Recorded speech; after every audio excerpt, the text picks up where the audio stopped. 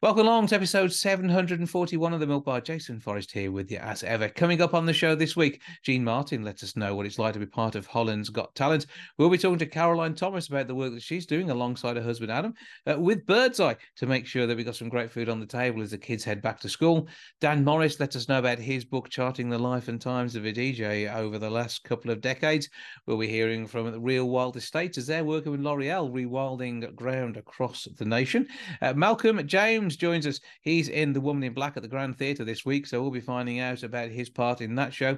Trinity Theatre have a streetcar named Desire. We'll be hearing about that. John Starkey is going to be along to talk about a wonderful world of clairvoyance, and we'll be having a natter with Rod Bissett from the Grange Players, all about their latest show too. That's all on the way on the show this week. Welcome to the Milk Bar. Welcome to the Milk Bar. Welcome to the Milk Bar. Welcome to the Milk Bar. Welcome to the Milk Bar. Susan Hill's The Woman in Black is at Wolverhampton's Grand Theatre from the 6th through to the 9th of September. Following a 33-year run in London, it's out on the road. To tell us more about what he's up to in this show is, local lad is, I think I'm going to describe him, from Walsall. Malcolm James. How are you doing, sir? I'm very well indeed, thank you. Good stuff. Now, obviously, an amazing show to be part of, a terrifying tale. We've got ghostly goings on, and we have got an interesting resolution. But let's not go there. Let's talk about what's happening. And how did this come together for you? Well, I've been in the show before. I toured it way back in 2014-15, although we never came to Wolverhampton that time. Mm-hmm. And I then did it 2016 in the West End for 9 months. So I'm quite familiar with the show. I've played it so far, I think 500 something times. So this tour will give me another about 200 shows under my belt, I think. But never played Wolverhampton Grand at all. So this is quite an adventure for me. That's unusual for a fella who was literally born, 10 miles away? Oh, no, yes, exactly. I was born in Walsall. For anyone who knows it well, I was born on the Beechdale estate in Carmer.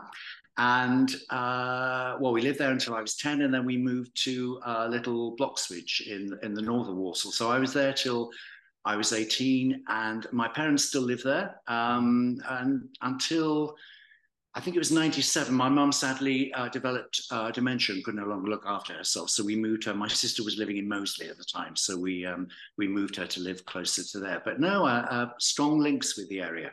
And so that means that many of the family who can get along will be along to see you at the Grand, I'm going to guess. One or two of them are still left. I have an uncle who lives in Wednesbury, so he might try and come along. Other than that, they're few and far between. I'm quite old myself now, so the rest of them have gone before me. Mm-hmm. But I say it's going to be a treat to be part of the show, and an amazing theatre to host it, and exactly the sort of feel for this sort of show, I think.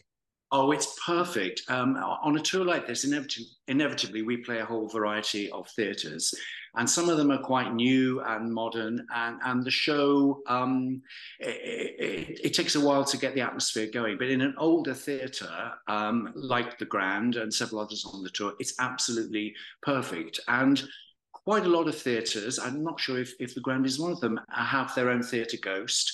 So we always hope that she or he is going to come out and say hello to the Woman in Black and have a little ghostly confab. So we'll wait and see.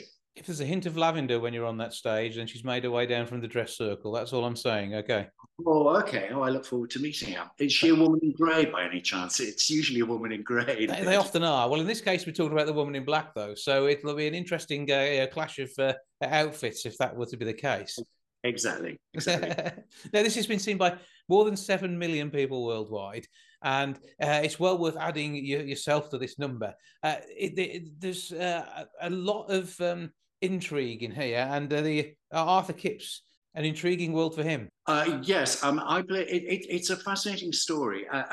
Stephen Mallatrat, who turned it into a play, he's really faithful to Susan Hill's novel. So anybody who loves the novel, they can be confident it's really that story. Mm-hmm. What he did cleverly was, I'm playing the older Arthur Kipps. Arthur Kipps, when he was a young solicitor, went through a terrible experience, and it's traumatized him. And what he's doing now, so many years later, is hiring a young actor to try and help him tell that story in the hope that he will finally kind of exorcise his demons, I suppose, purge himself of this terrible memory. So between them, they're acting out this story. So this young actor that he's hired is going to play himself as a young man, the young Arthur Kipps.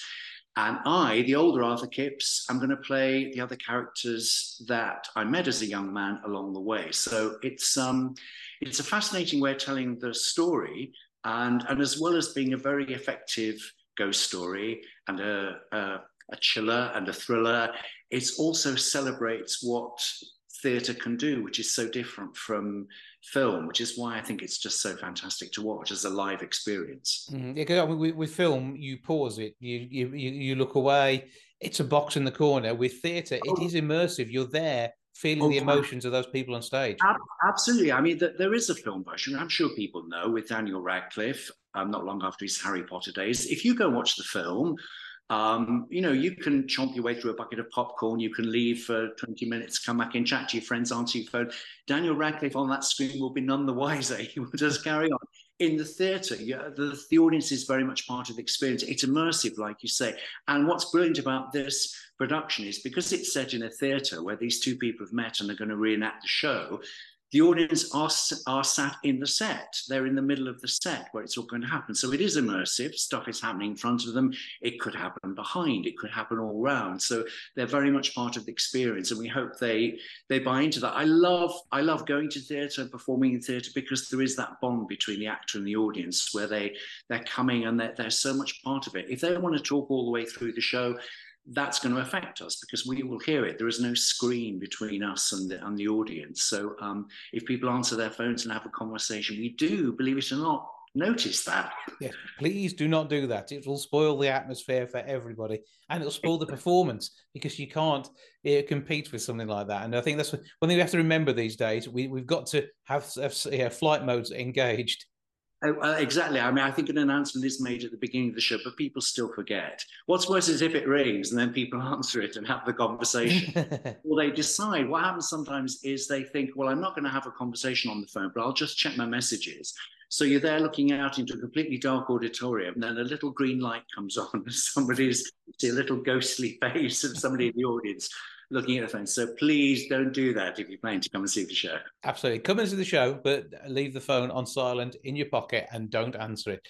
It is really the importance of live theatre should never be diminished by the tech, which can somewhat spoil it. And I say this is really, it takes us back in time, doesn't it? This is true theatre, as we've seen for centuries. Oh, absolutely. I mean, this is, there are some tricks in the show, but they're very traditional, old-fashioned tricks. This is not, it's not the kind of special effects you would get in a film. Of course, it can't compete with that sort of budget, but it's very effective. I mean, this, as you said, it's been running for 33 years in the West End, only finished this year. So many people have seen it and loved it. And many people who've seen both the film version and the stage prefer the stage for all the reasons we've said. You actually feel like you're in it and it's happening in front of you. And we're performing it that night for the audience in that theatre. And it's our job to persuade them that it's as if it's just been done once and once only for them that night. And I think that's what makes it so exciting and effective. But literally skin crawling, hair on the back of the neck, terrifying, blood curdling moments. Oh, there are some fantastic moments in it, and I do love it because I'll know when those are coming. So as I'm looking out and I'm thinking, 10 seconds time, you know what's going to happen.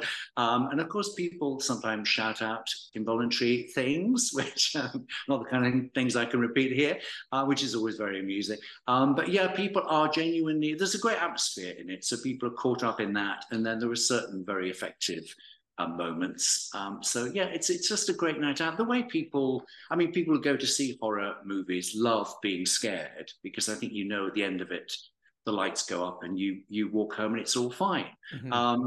It's the same thing going to a scary show in the theatre. It's a great communal experience. Everybody's there to just have a good old scare, and it's a great story. It's a good ghost story, but it's also a really intriguing mystery. Who is this woman? What does she want? Why does she want it? So those are all the questions that keep you going through the show. And it's the conversations that happen during the interval and after the show's finished that are all, again, part of it. Have a chat in the bar over a cup of tea, coffee, or your alcoholic beverage of choice. Always drink responsibly. And, really, you just sort of explore what's happening as part of it. That's the time to have your conversations. Exactly. Don't do it during the show. Don't nudge your neighbour and say, "What did he just say? And what was going on with that bit? I did just miss that bit." No. Wait for the interval and talk about it then, as you say, after the show. There's no pause button in theatre. Well, it's going to be an amazing production, and you are really certainly a fully qualified stage actor. You've done your time on stage, and I think that is part of it. We see you on TV. I mean, you appear in loads of things, and but you've never really sort of settled down into a recent TV role. You've used it as appearances, haven't you? So I think the stage is your home. Stage is my home. I've done bits of TV over the years. I do love theatre. I always like coming back to it. I just love the experience of being out there entertaining. And as an actor, I feel more in control. You do bits of TV or film, whatever. You do it to the best of your ability, but I have no control then of how it's edited, whether I might hit the cutting room floor.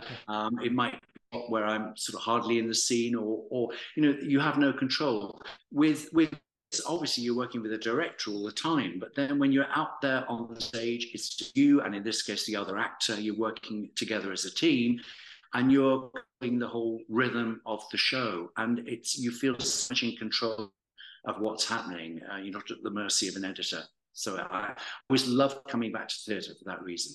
Well, it is the original live on stage. It is The Woman in Black, Dame Susan Hill's amazing work, brought to life by amazing actors. It's going to be a true treat. grandtheatre.co.uk to get your tickets. Call the box office on 01902 429212 and get yourself along. As it runs from, interestingly, a Wednesday through to Saturday. And there are also performances with subtitles in there as well. So you do check out that on the Saturday shows to make sure it's accessible to all. And we can all feel that little tingle as we watch a stage show, it's going to petrify you in places, isn't it? It is, absolutely. Malcolm James, good to talk to you. Thank you for joining us. Have a brilliant time on stage, break a leg, and we look forward to seeing you at the Grand for the first time. Thank you so much, Jason. Thank you.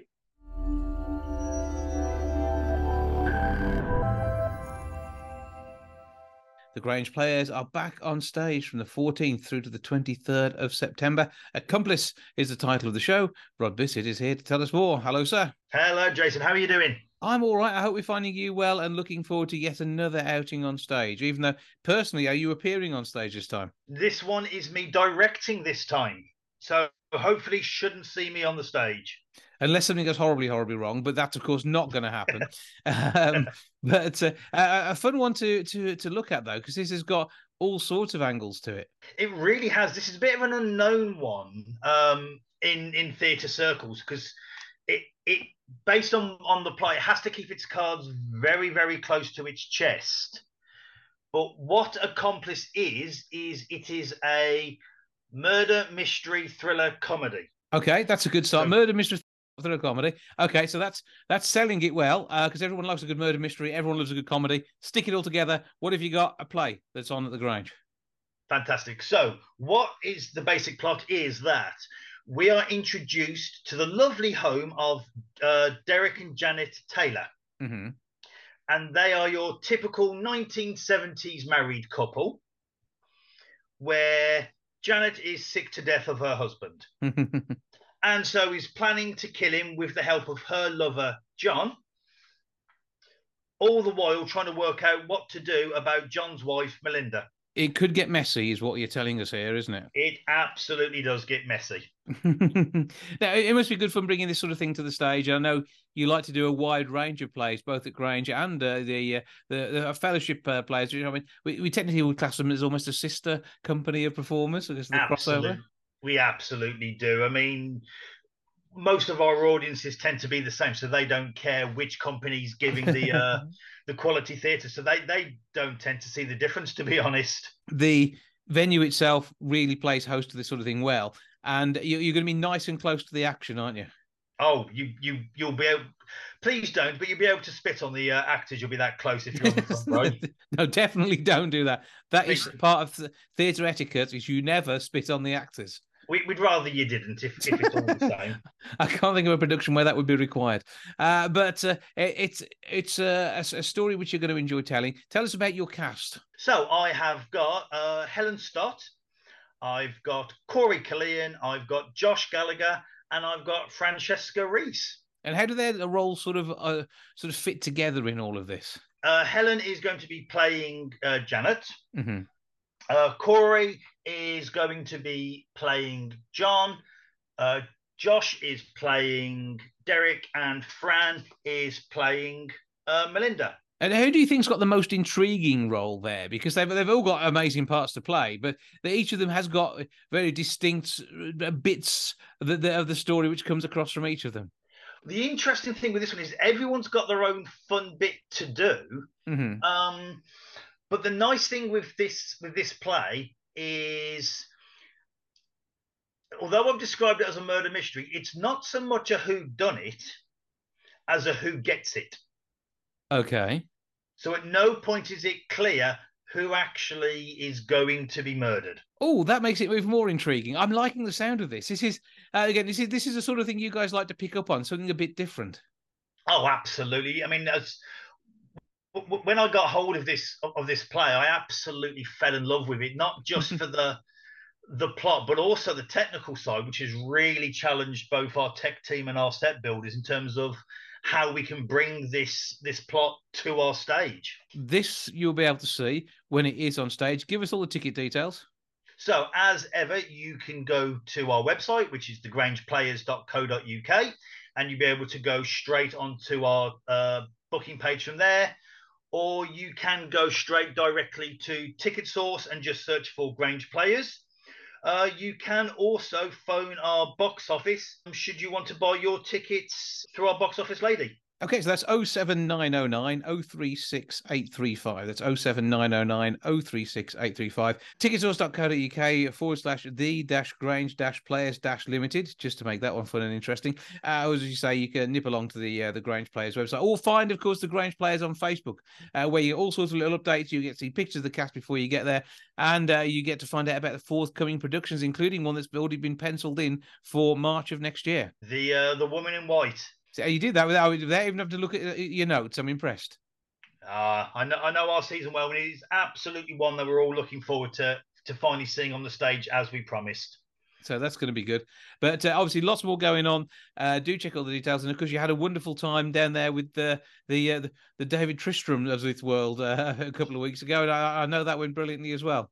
Really well received, and it was wonderful to bring something that fresh and new to the stage. Absolutely. So full credit and well done to everyone involved in bringing that to our audience. Well, have a fantastic time. Break a leg to all the cast, and we look forward to Accomplice being brought to the stage by the Grange Players from the 14th through to the 23rd of September. Rod Bissett, as ever, thank you very much. Thank you so much.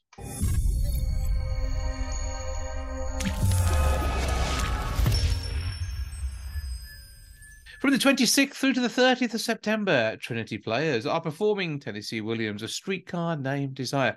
Part of the crew and cast is Jennifer Hollyhead, who joins me now. Hello. Hello, nice to see you.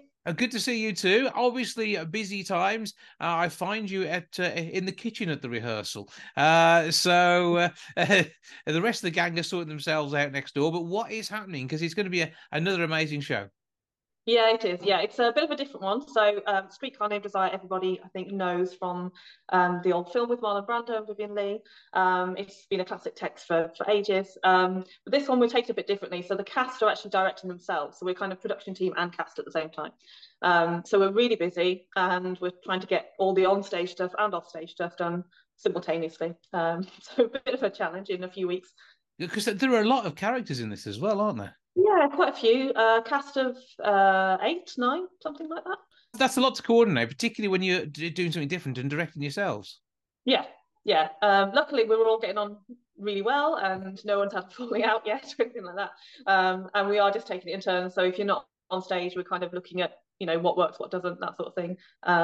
People have taken on roles in terms of writing down the props that come up and making sure we've got props lists and lighting plots and things like that. So yeah, it's been good so far. We'll see how it pans out by the time we get to the nitty-gritty tech rehearsals, and it all needs to come together. It'll be amazing.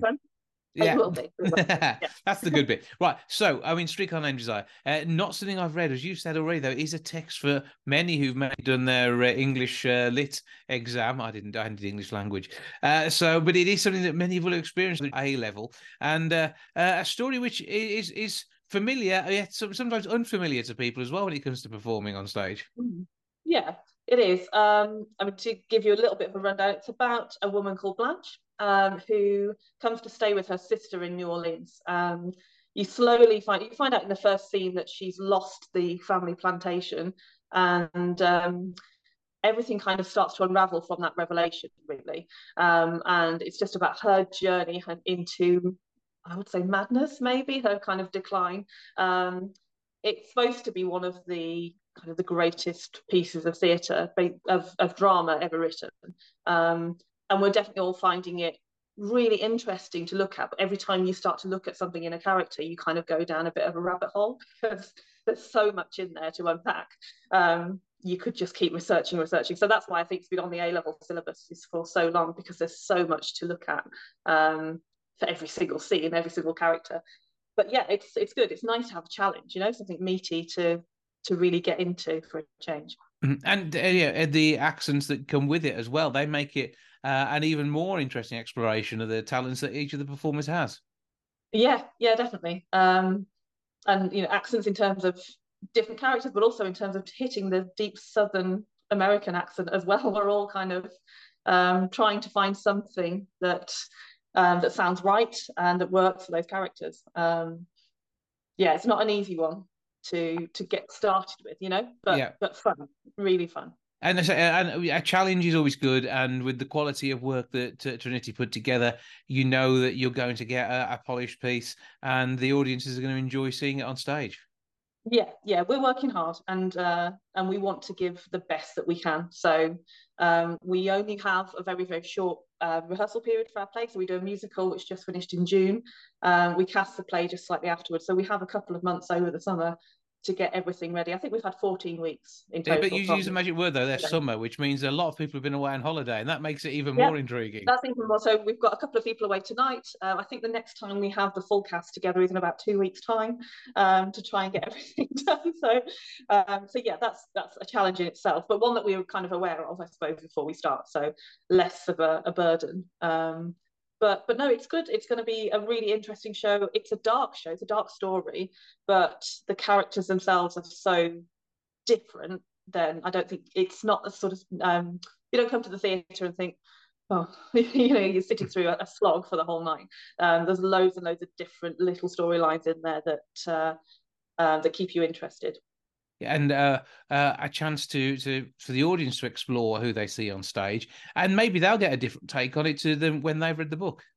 Oh yeah, definitely. I think if you read, like, just us from reading the text first of all to then going in and starting to explore it, every week we're coming up with something different, and we're starting to add in our own little bits and pieces and our own little sort of themes that are running through that we've picked up for the characters. So that's been the nice thing about being able to direct ourselves as well, that those ideas that we have, we can kind of bring to the table and put on stage. So I'm playing Blanche, and for me, her thing has become flowers. She talks a lot about flowers through the play. So if you've got a kind of BDI, you'll notice there's like little flowers in the costumes and that sort of thing. Just little bits that we've got running through, little threads that we've got running through to follow. A bit like a treasure hunt for the audience if they want to. You're looking for the Easter eggs, which in this case are flowers. Yeah, that's it. But with that, though, it is about scenery, sets, and props as well. And again, this is something which is brought together by the company, and there's no sort of pre-packed set for this. It's not like doing Shrek, is it? No, not at all. And I love that. You can start with a complete blank canvas and build up from there. The great thing about this is that the story can kind of tell itself. The story tells a lot. You don't need much in terms of set.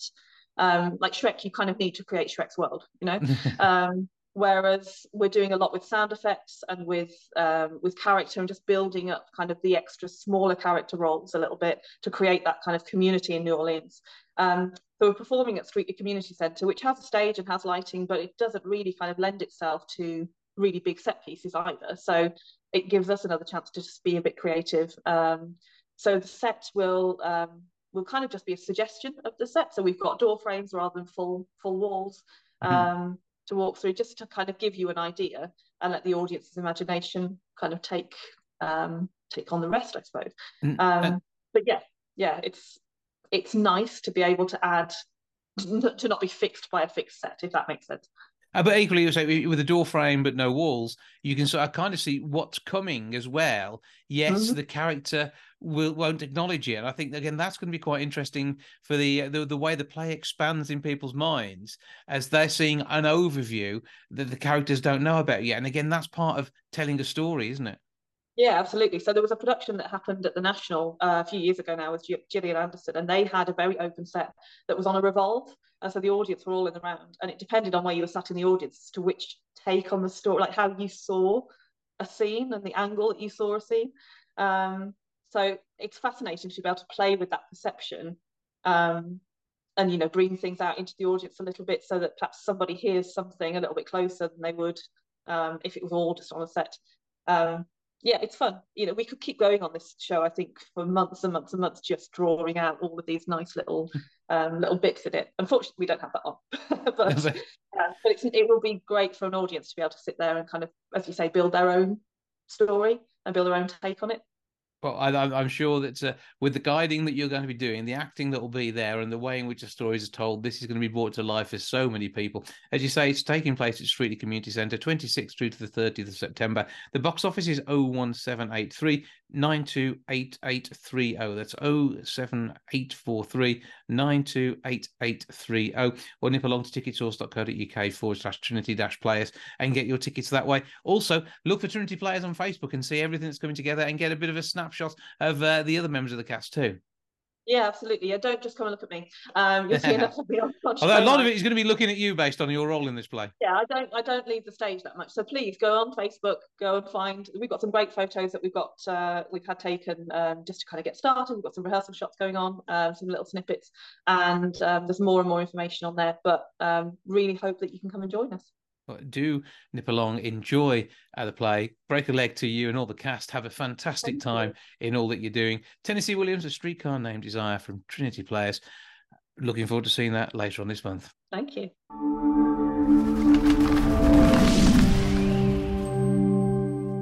Their parents are becoming bogged down by that back-to-school to-do list, whether it's getting the backpack ready, finding the uniform, or just trying to work out where the shoes went at the end of last term. There's lots to get sorted out. So that's more about how we can get these things under control. I'm joined now by Caroline Thomas, personality, wife of Adam Thomas and mum of two, as well as being a dance teacher. I'm not sure how she fits it all in. Hello. Hi, how are you? I'm good. I hope we find you well. Yeah, absolutely. Really good. Looking forward to getting rid of my kids. This is it, send them back to school. Actually, you kind of getting extras there because we mentioned Adam, that's but only because he's going off to do some dancing in a bit, isn't he? So you're basically going to get everybody out of the house. Yeah, it's going to be a really busy time for us, but again, a really exciting time. But yeah, no, I am saying I'm glad to get rid of them. They've driven me mad these past few days, but at the same time, it is a really stressful time. You know, the children going back to school. Birdseye, I am partnering up with, which is like an absolute joy. And they've done a bit of research in finding out that over half of parents like me just stress out at this time of year.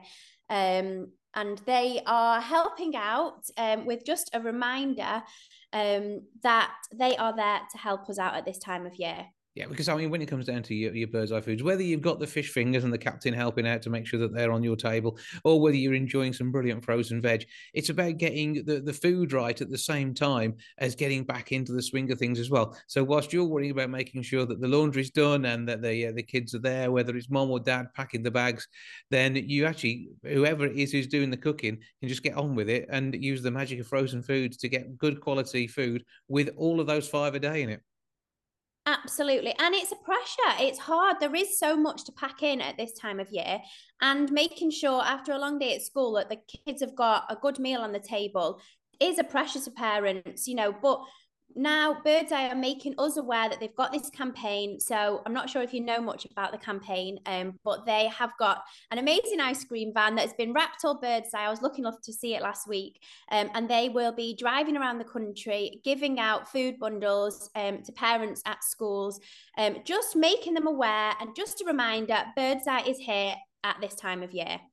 Yeah, so it's nice and easy to spot the van is out and about, and yeah, you can't miss it. you'll be fine there. But also, they're given the chance to win an air fryer too, and that can save you energy and keep the bills down when you're preparing to. Absolutely. Do you know what? I am not lucky enough to own an air fryer, and I've been toying with the idea for a while. So, have you got one yourself? I haven't, but as it goes, I was somewhat surprised when my 13-year-old at the time nephew decided he wanted one for Christmas, and he's had an air fryer for Christmas last year as a great healthy way of cooking. Yeah, everybody seems to love them, so I think I'm going to have to get on the hype.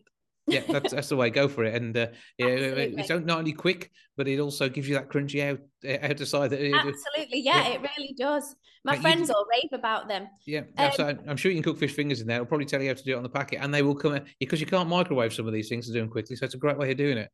Yeah, I mean, I don't know if you know this trick, the Birdseye waffles, which my daughter absolutely loves. You can actually put them in the toaster.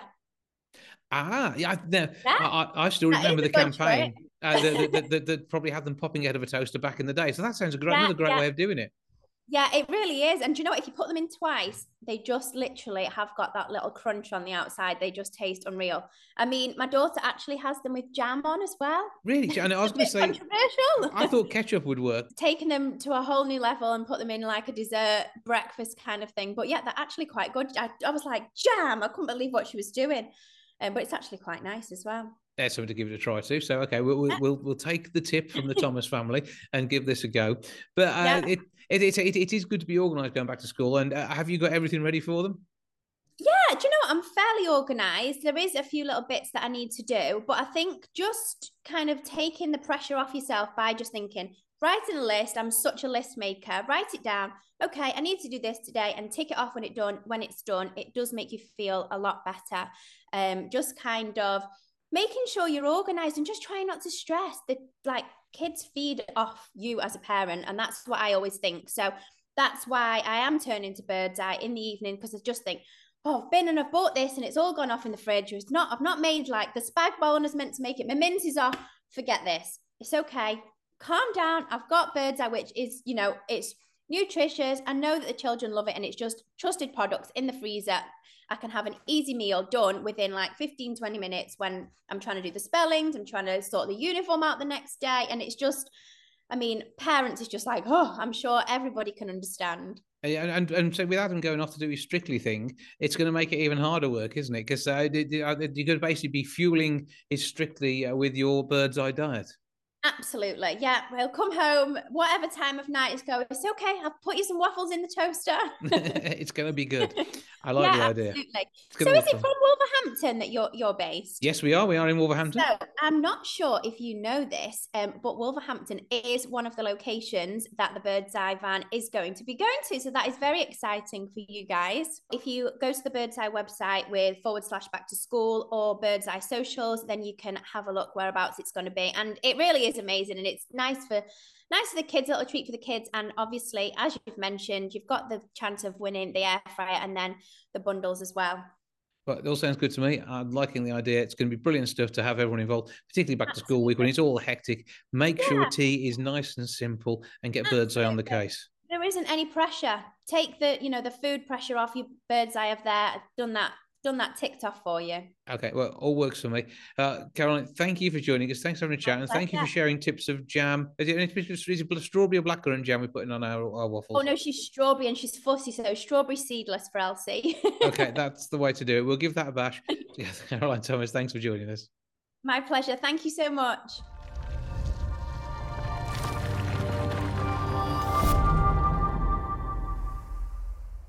Now, Jean Martyn has once more got some exciting news. She's back on TV where she belongs, and she joins me now for a bit of a natter all about it. Hello. Hello. Are you okay? How are you? I'm all right. How are you doing? You okay? I'm fine, Jason. Thank you. So what's going on this time? Because it's not quite BGT. It's something slightly different. It's HGT. So Holland has got talent. Now you've been Yeah. living over there and back in the UK and coming to do gigs. So with your Dutch husband, this qualifies you to be part of an interesting new franchise. Absolutely so. So, explain a bit more about the audition process there, because they already knew of you from your BGT days, didn't they? They did. In fact, they did a lot of investigation.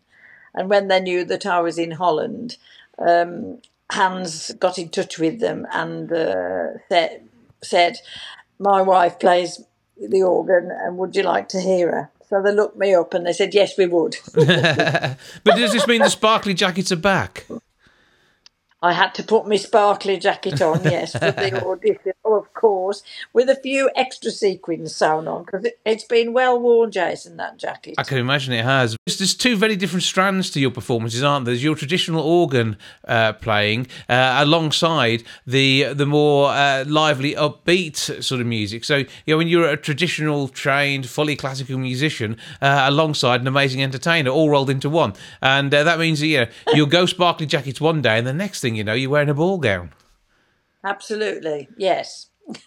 Mind you, I didn't wear a ball gown on Holland's Got Talent. No. So the series is now out there, isn't it? Or is it starting in the early part of September? It starts on September the 1st. Right, okay, so there's something to look forward to. So what was it like being part of that, especially compared to what you did on BGT?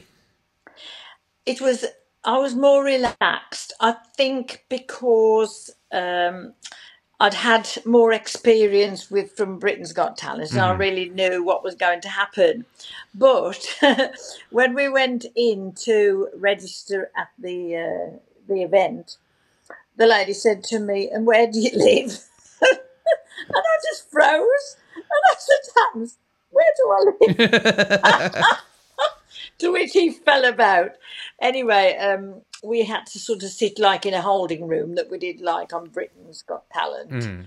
And the two guys who are the hosts, Jemai and Buddy, they are similar to Ant and Dec. Yeah, 'cause I've seen the trails, and it is very much the whole franchise has been picked up and moved to a different part of the world, yeah. Absolutely. Yeah, it was just so lovely, and they made me feel so at home. And one of the guys who was on the cameras, when we were just sitting in this holding room, he said, "Can you play Tico Tico?" So I played Tico Tico for them, and this was even before I'd even done any audition. And then when it was time for the audition, they even brought Hans onto the stage. Now, he's a bit more shy. He's not sort of flamboyant like me, but he was so proud of me. And when I did this audition, the hall was full of, the audience were absolutely amazing. But they were so loud at the end. I had a standing ovation again and all this woo, woo, woo. And I can tell you that I got through to the semi-final, but I can't tell you anything else. Okay, so that's where we are at the minute. Because the series will run and it will show you all the bits and pieces, and then the semi-final is the last of the recorded items, and then it's the live shows after that, I suppose, isn't it? And we'll see what happens from there on in. Now, is this something we'll be able to see on British TV? Because we've seen the trails so far online. You can if you go to RT4, Netherlands. So you can actually watch it as part of their streaming service? You can, yes. Okay, so that's worth checking out. You might need a VPN to do that. But there'll be stuff on YouTube and all sorts fairly quickly, won't there? There will, yes. Well, I've been already using me on the promo. Yeah, well I spotted you. Yeah, you're there. Yeah, they've got me whizzing my hand up the keys. They've also got me doing my famous, Yeah. So it must be good fun. Because I mean, how long is it now? Is it 12 years since the BGT stuff? Yes. 2011 it was. It does not fly by, doesn't it? I mean, time has gone so quickly. And I can't believe it. And I know the family was so proud of you then. And obviously, we've got Hans who's cheering you on this time. Yes. Oh, he's been at my rock. He really has. Because without him behind me, I mean, because I can speak some Dutch, but not confident enough when I've got to do an audition. Or, yeah, Dutch on national TV from the girl from Brood. That's right. Yes. Well, he bought me the most beautiful instrument to play. He's bought me one of the top of the range organs to play. And it looked fantastic on the stage because it's white. And I had my sparkly jacket on. And then for the semi-final, they made me an outfit, which I'm not going to tell you what it is, but it was beautiful. We have to wait until we see that on telly before we get to see you in all your glory there. And I know you love performing, and I know you love performing in all sorts of different styles. So were you able to explore a little bit, or was it very much the pop gene that we saw? They wanted the pop aspect, but they also wanted me to do something with a bit of a continental flavour. Ooh. Oh. Okay. So I did a series of little clips because, again, you only are given a short moment. It's got to be 1 minute and so many seconds, the same as on Britain's Got Talent. And I started off with a semi-classical piece. Then I went into Latin.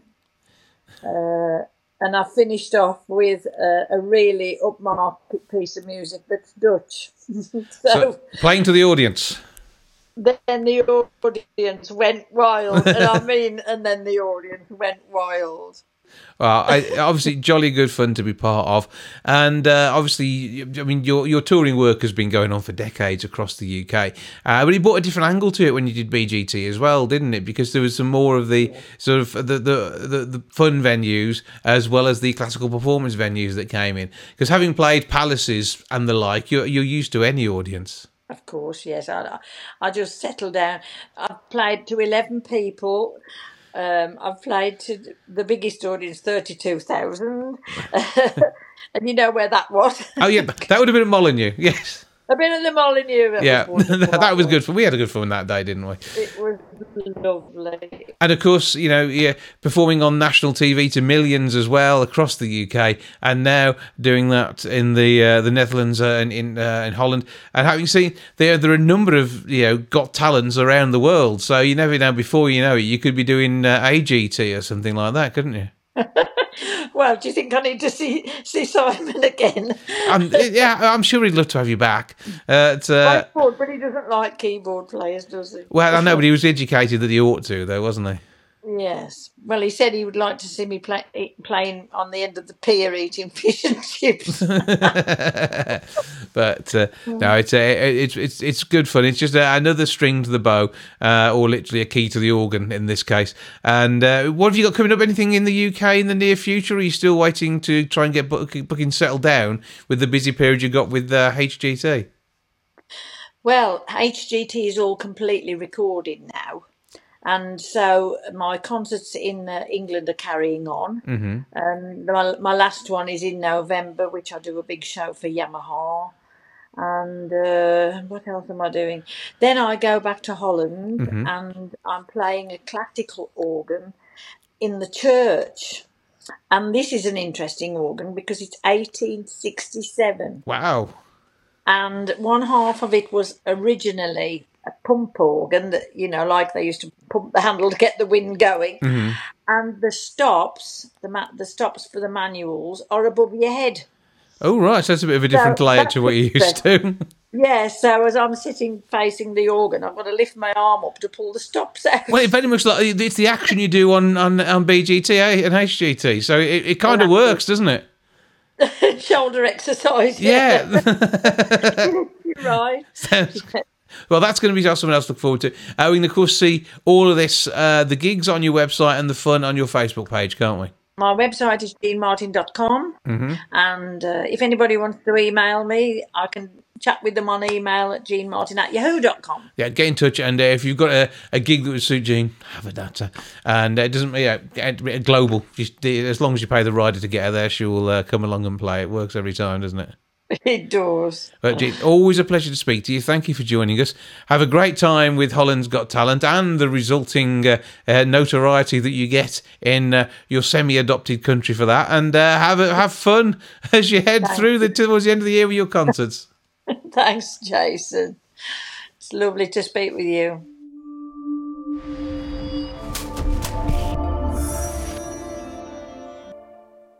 somebody who knows his way around a set of DJ decks, whether they're virtual or real life, is Dan Morris. He has got a book out, Bang the Stage. Again, a true life account of an ordinary DJ, much more than ordinary. And he joins me now to tell me all about it. Hello, sir. Hello, Jason. How are you? I'm good. Good to have you along. And alumni of WCRFM in Wolverhampton. Indeed, yes. It's been a few years, but yes, I have been there and done a show there. With the poor of the fact you aren't doing that at the moment. However, give us a bit of the journey through your DJing life. Oh, well, it's a bit of a mad one, really. I started in 1997. I was a young lad then. Just started with mobile, just DJing in a loft, really, with a best mate of mine. And kind of just went from there. It was never really planned out where we were going to go with it, what we were going to do. But it's sort of a journey that took me a lot further than I ever anticipated, to be honest, and got really lucky along the way. So yeah, I've had some good opportunities. But I mean, this is part of the joys of DJing. You never know where it will take you. And one gig turns into, I don't know, maybe 10 years presenting at the likes of Radio Maldwyn, or your time at WCR. All of this suddenly pops into existence. And the people that you meet along the way, whether it be some of the celebs or some of the real people who are just out having a good night and having a good night because of you, it is quite a privilege, isn't it?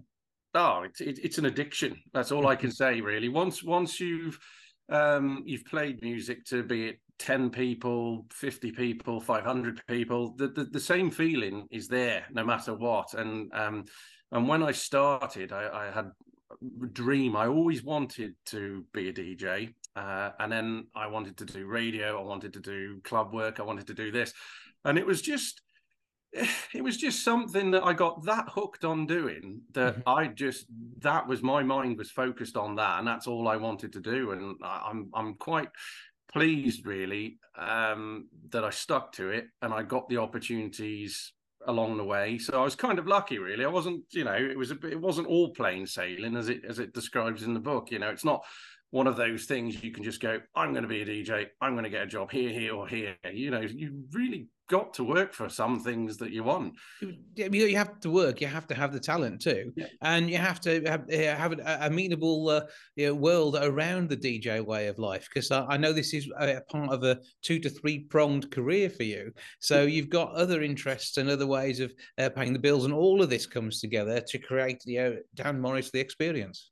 Yeah, it does. It does. When I was a lot younger and had less responsibilities, I lived for the weekend. All I could think about on a Monday morning is, when's the next gig?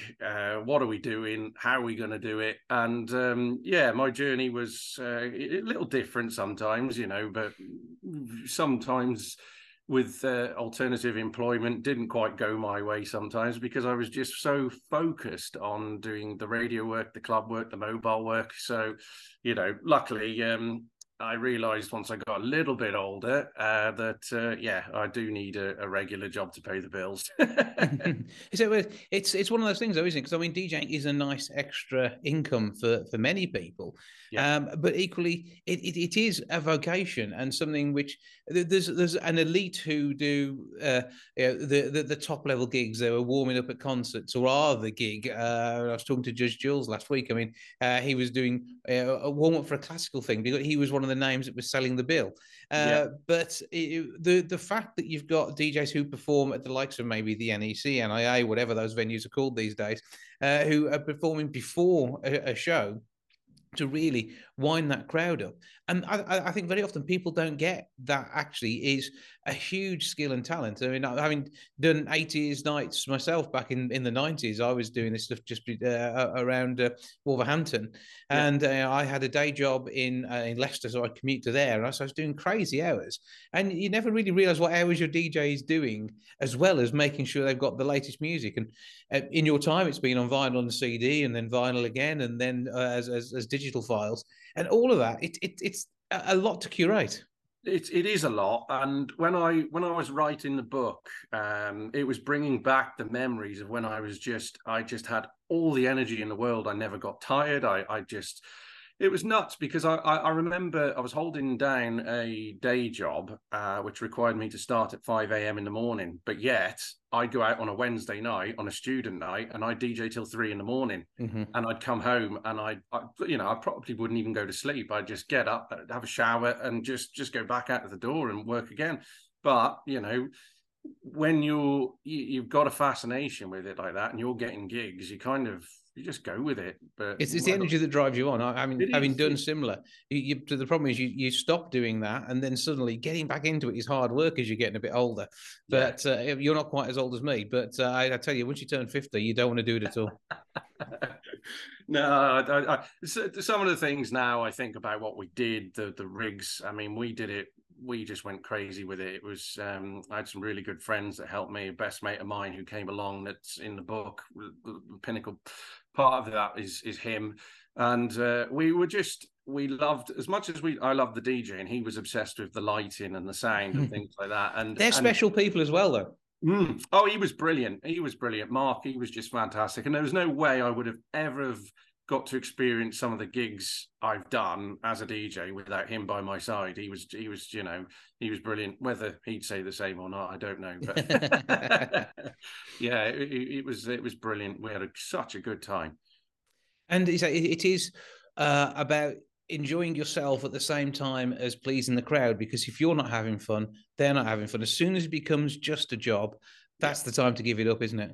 It is 100%. And there's been times where you might not feel like going to do a gig, but you've got to switch it on, and you've got to think, right, well, I'm going here tonight to do a job, to perform, to entertain people. So it's no good me being in a grump or anything, because they'll feed off that negative, attitude that you've got.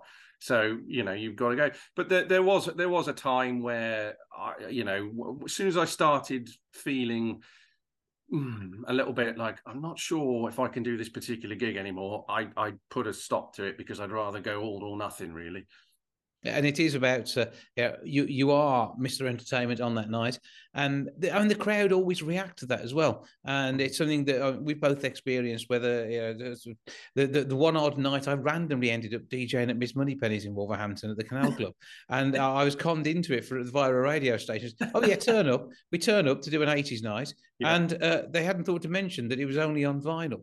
So I went back, fetched the decks on CD, and then did the night, had good fun with it. But it's always interesting when you meet a crowd for the first time, and it is like making new friends. Oh yeah, 100%. It's like making new friends, and I've made so many friends from doing different gigs, various shapes and sizes. And then, it's nice to see those same people start to follow you around event to event, which is great as well, because you're obviously, I'm doing something all right here, But, like I said, it's not all plain sailing, like you just explained there, where you turned up and it was a vinyl only gig. I've turned up to a gig before now and was told last minute it was a Motown only night. Right, what are we going to do here? So yeah, it does come with its surprises, that's for sure. And since things have gone much more digital, it does make it an awful lot easier. But still, the skill has to be there. And so you know how to mix on CD or vinyl and beat match two tracks. It's if someone's just pressing a button on a laptop these days, it takes some of the skill out, but you still got to get the tracks right. It's a controversial matter, that, with the digital DJs of this world. You'll always hear things like, oh, they're not a proper DJ because they're a laptop DJ. They're not a proper DJ because they've never used vinyl. I don't believe in all of that, to be honest with you. You've still got to have an element of skill, like you've just said there. You've still got to know your music. You've still got to know the basics. And the thing is, as I've described in the book, I started with vinyl, which when you look back now, you'd think, how on earth could anyone mix two pieces of black plastic on a platter? It's just no timings, no nothing. But, these days that's all given to you. But like I say, you still need to know your music. So that's essential. Absolutely. And reading an audience as well. And that's the other big part of it. And also knowing when you want to clear the dance floor, because people think, oh, they've cleared the dance floor, that DJ. They don't know what to do.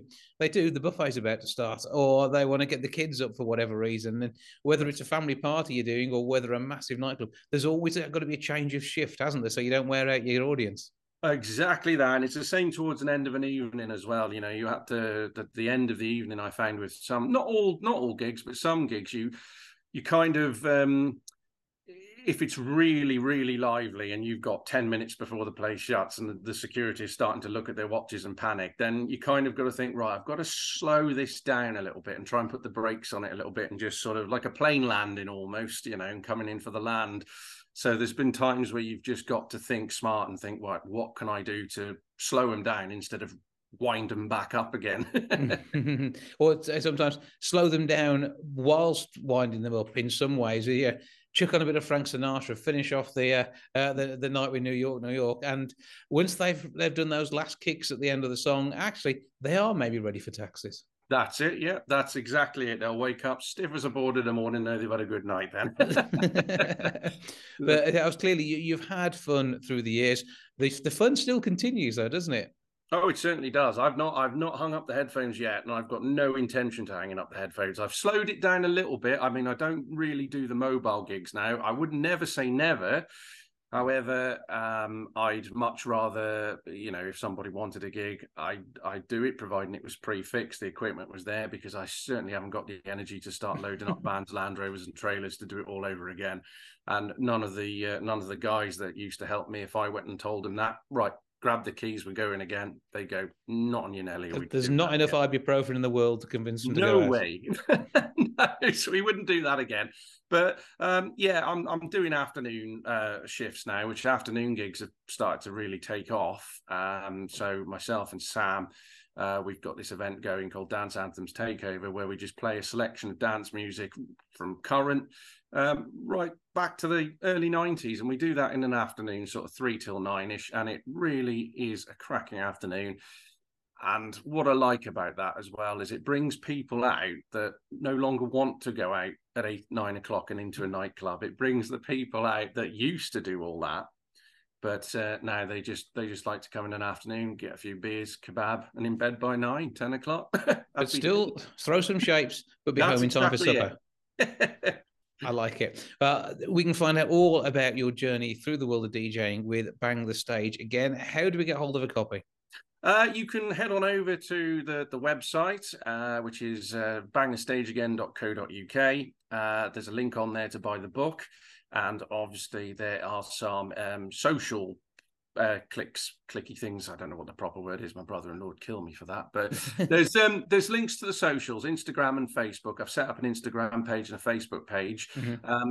Because there aren't any pictures in the book, what I've done is on these social pages is I'm uploading pictures from stories in the book. So people can kind of go, oh, right, okay, that's that story. Let's have a look what that picture was, and sort of keeps it more interactive. I'm hoping for a Spotify playlist too. Are you still working on that one? I'm working on that one, especially for you, Jason. Yes. I think that'd be good fun to read along with the book and listen to the music. That's it. Frank Sinatra's just made its way onto it for you. We shall look forward to it. Well, Dan, thanks for having a chat with us. Keep up the good work with entertaining the masses. Have a great time as you continue to be on the road in selected destinations, and enjoy everything else you've got going on too. Oh, that's brilliant. Thank you, Jason. Thanks very much. Nice to speak to you.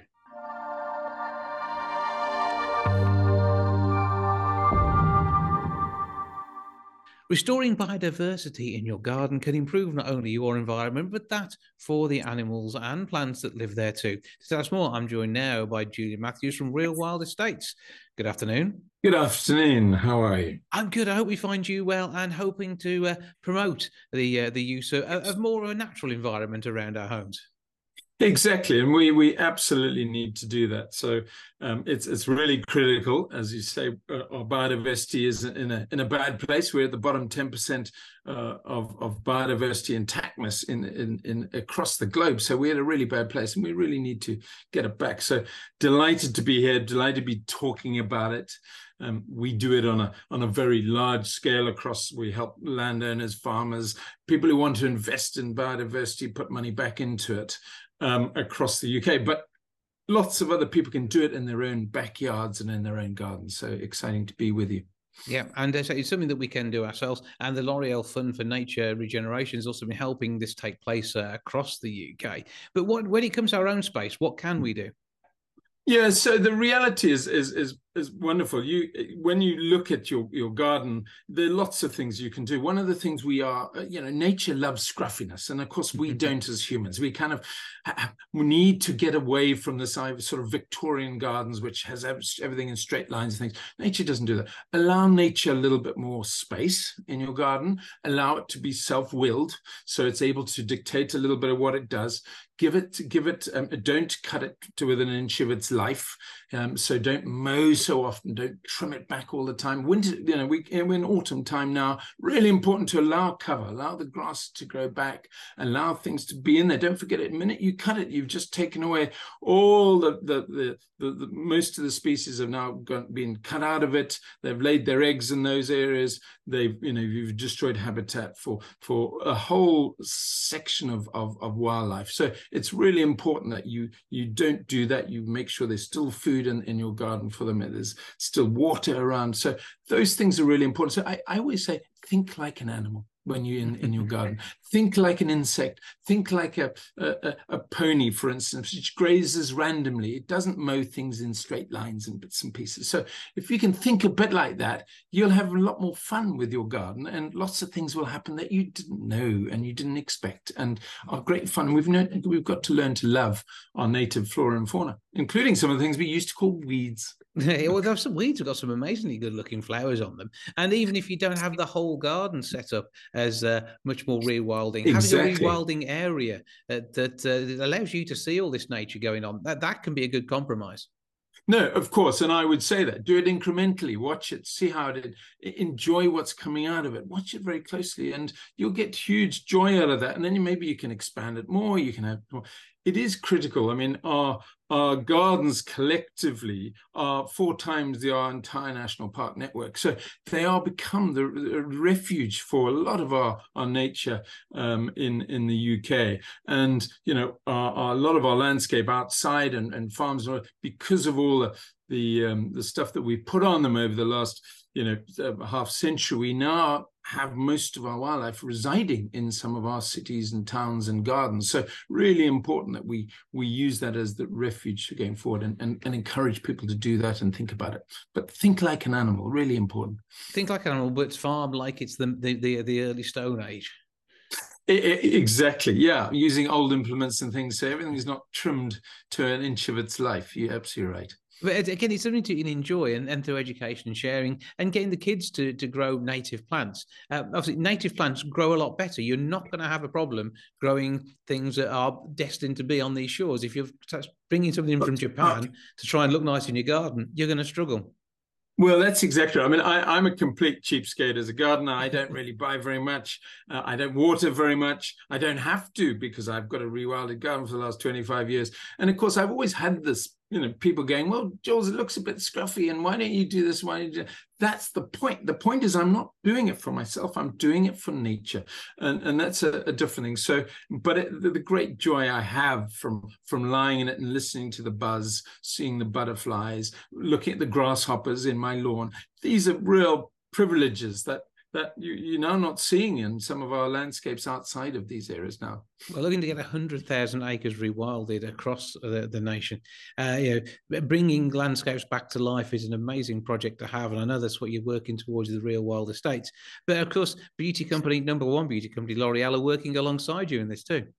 Yeah, they've been tremendous supporters. They have a fund which they do, goes across the world to help nature restoration. They're dependent on biodiversity themselves for their products, so they know that actually if we lose it, they're in trouble as much as the rest of the humanity. So the key for us is give space to nature, and we need to try and encourage that, both in our own garden, but those who have the lands and farmers, come to us. We'd love to show you how to restore, recover, allow nature to recover. And the amazing thing today is we've never been in such a good place to allow that to happen, to make it, nature recovery a viable land use option. And that is really exciting today. That's now possible, and we can show that, we can demonstrate that to farmers, to landowners, landholders. So we're delighted if that can happen as part of this.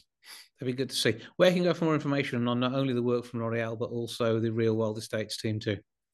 Exactly. So just look at our website. It's rarewildestates.com. Feel free to do that. We've got 10 tips on rewilding your garden as well. But you'll see there's a lovely video of one of the places we're doing in Cornwall called Hamateti. We'd love to show you that and see what they do and the exciting stuff that's happening around the UK. Well, Julian Matthews from Real Wild Estates, thank you for joining us. Thank you, Jason. Really enjoyable. Thanks. It's always good to catch up with John Starkey and see what's going on in the stars and his world of clairvoyancy. And he joins me now on the line with River Natter. Hello, sir. Hello, how are you doing? I'm all right. How are you keeping? Good, I'm fine, thanks. Good stuff. Now, obviously, the world in which you live has sort of been moving around quite a lot. You've been doing a load of work for people via telephone of late. What is going on in your world of clairvoyancy at the minute? Well, lots of consultations on a one-to-one basis and trying to sort of reinforce the element of spreading the word a bit and answering those questions. What are we doing here? What's the purpose of this life? Where do we come from and where might we be going to?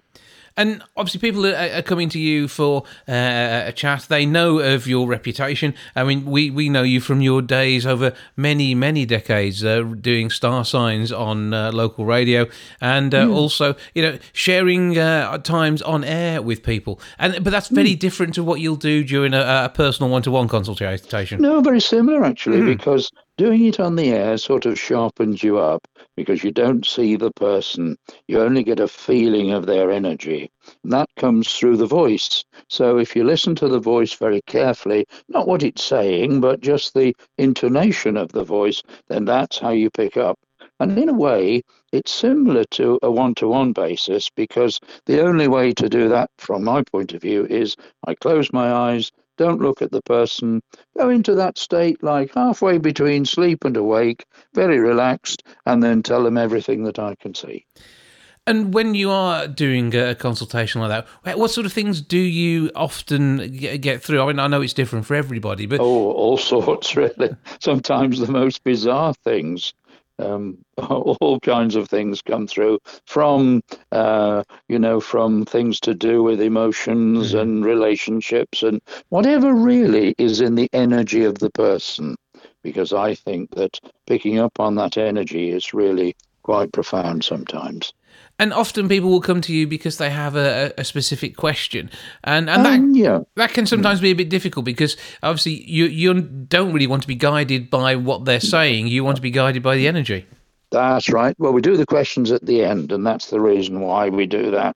First of all, I talk to the person, tell them what I can see, and then if they want to ask questions about it or about something else, we can do that as well. Now, with the world of the horoscope, I know this is something you say you've worked on in the past. I mean, how do you feel 2023 is going to finish for us? I mean, really, as a nation to begin with. Yes, it'll finish with a bang. I get the feeling that what will happen is that I did a little podcast a couple of years ago and was asked a similar question. And unfortunately, I abruptly answered that I could see almost civil unrest.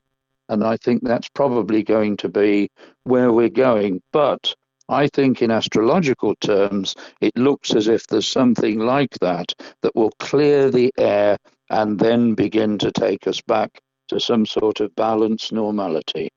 Because it has been a difficult time, and of course this has caused many people to worry, and probably people who maybe haven't spoken to yourself or someone in your profession before to seek extra guidance. Yeah, sometimes, yes, there are people who worry about all sorts of things. And of course, whenever there's blight or difficulty, then we tend to become, myself and people like me, tend to become very busy. And with the number of years now you've worked in this area, and in Wolverhampton and the surrounding areas, and now working in the main part by phone, I mean, you've met some wonderful people along the way, haven't you? Oh, absolutely, yes. Very interesting people. Quite bizarre people, loving people, all kinds of different people. And they've all got this lovely energy in their own sort of way. Now, with the world that you work in, is there any things that you try and avoid talking about with people? Where, I suppose everything has to be out there in the open. Well, whatever you talk about, you should talk about in a sympathetic way and a way that really isn't going to shock or frighten anyone. However, as conversation is as normal, sometimes you might say to somebody, for example, I see you having a child, and it may be the last thing that they want. So they're not going to be particularly happy at that point, whereas someone else would be elated in that respect. So you just deliver it in such a way, if you can, that's calm and that you are trying to help them as much as you can. And how does it feel for you when you get the energy that you pick up on that you then, through what you have, turn into an understanding of maybe what could be perceived to be the future for somebody? Yeah, well, it's great because when I first started in 1969, I was what drew me to it was a combination of fear and excitement. Well, the fear's dropped quite a lot over the years, but the excitement is still there.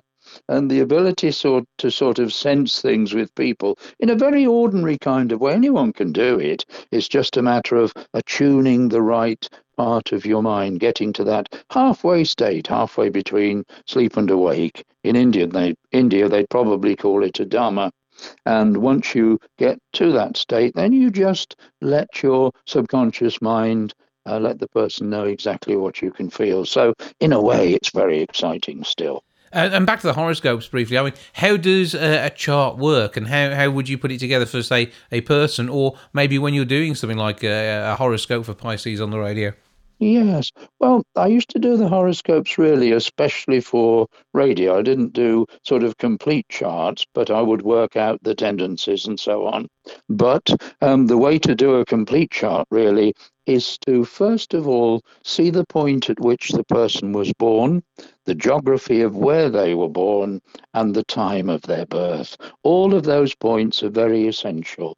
And then working with those for the year that they were born.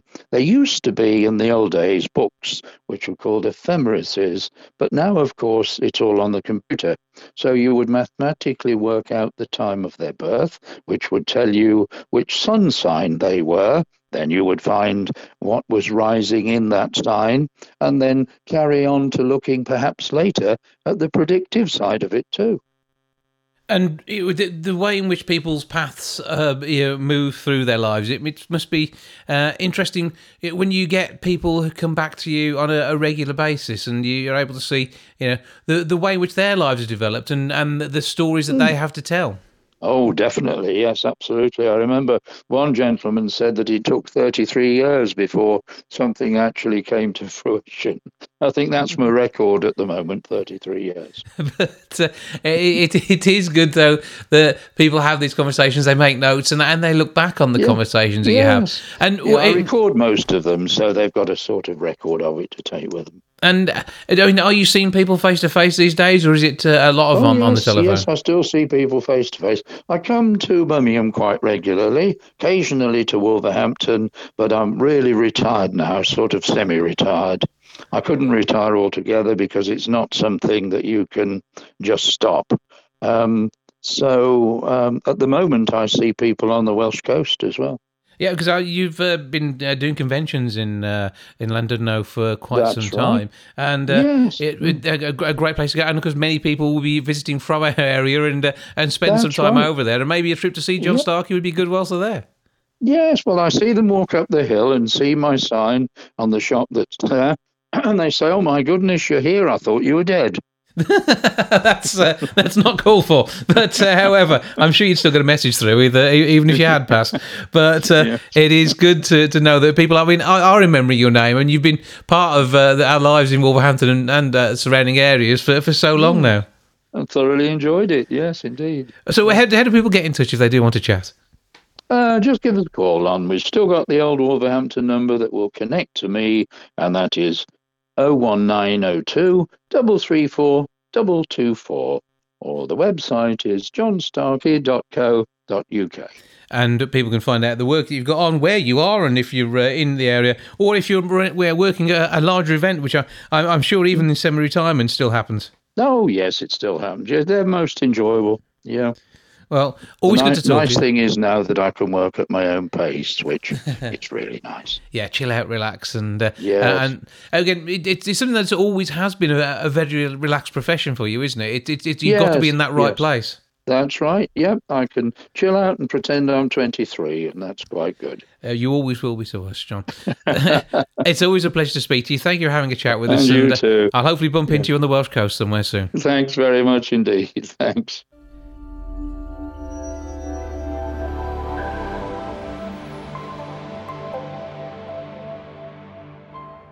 That's a lot for this week. Thank you so much for joining me. Back with episode 742 next week. I'll see you then. Ta-ra for now. Goodbye from the milk bar. Goodbye from the milk bar. Goodbye from the milk bar. Goodbye from the milk bar. Yeah. Goodbye from the milk bar. Yeah.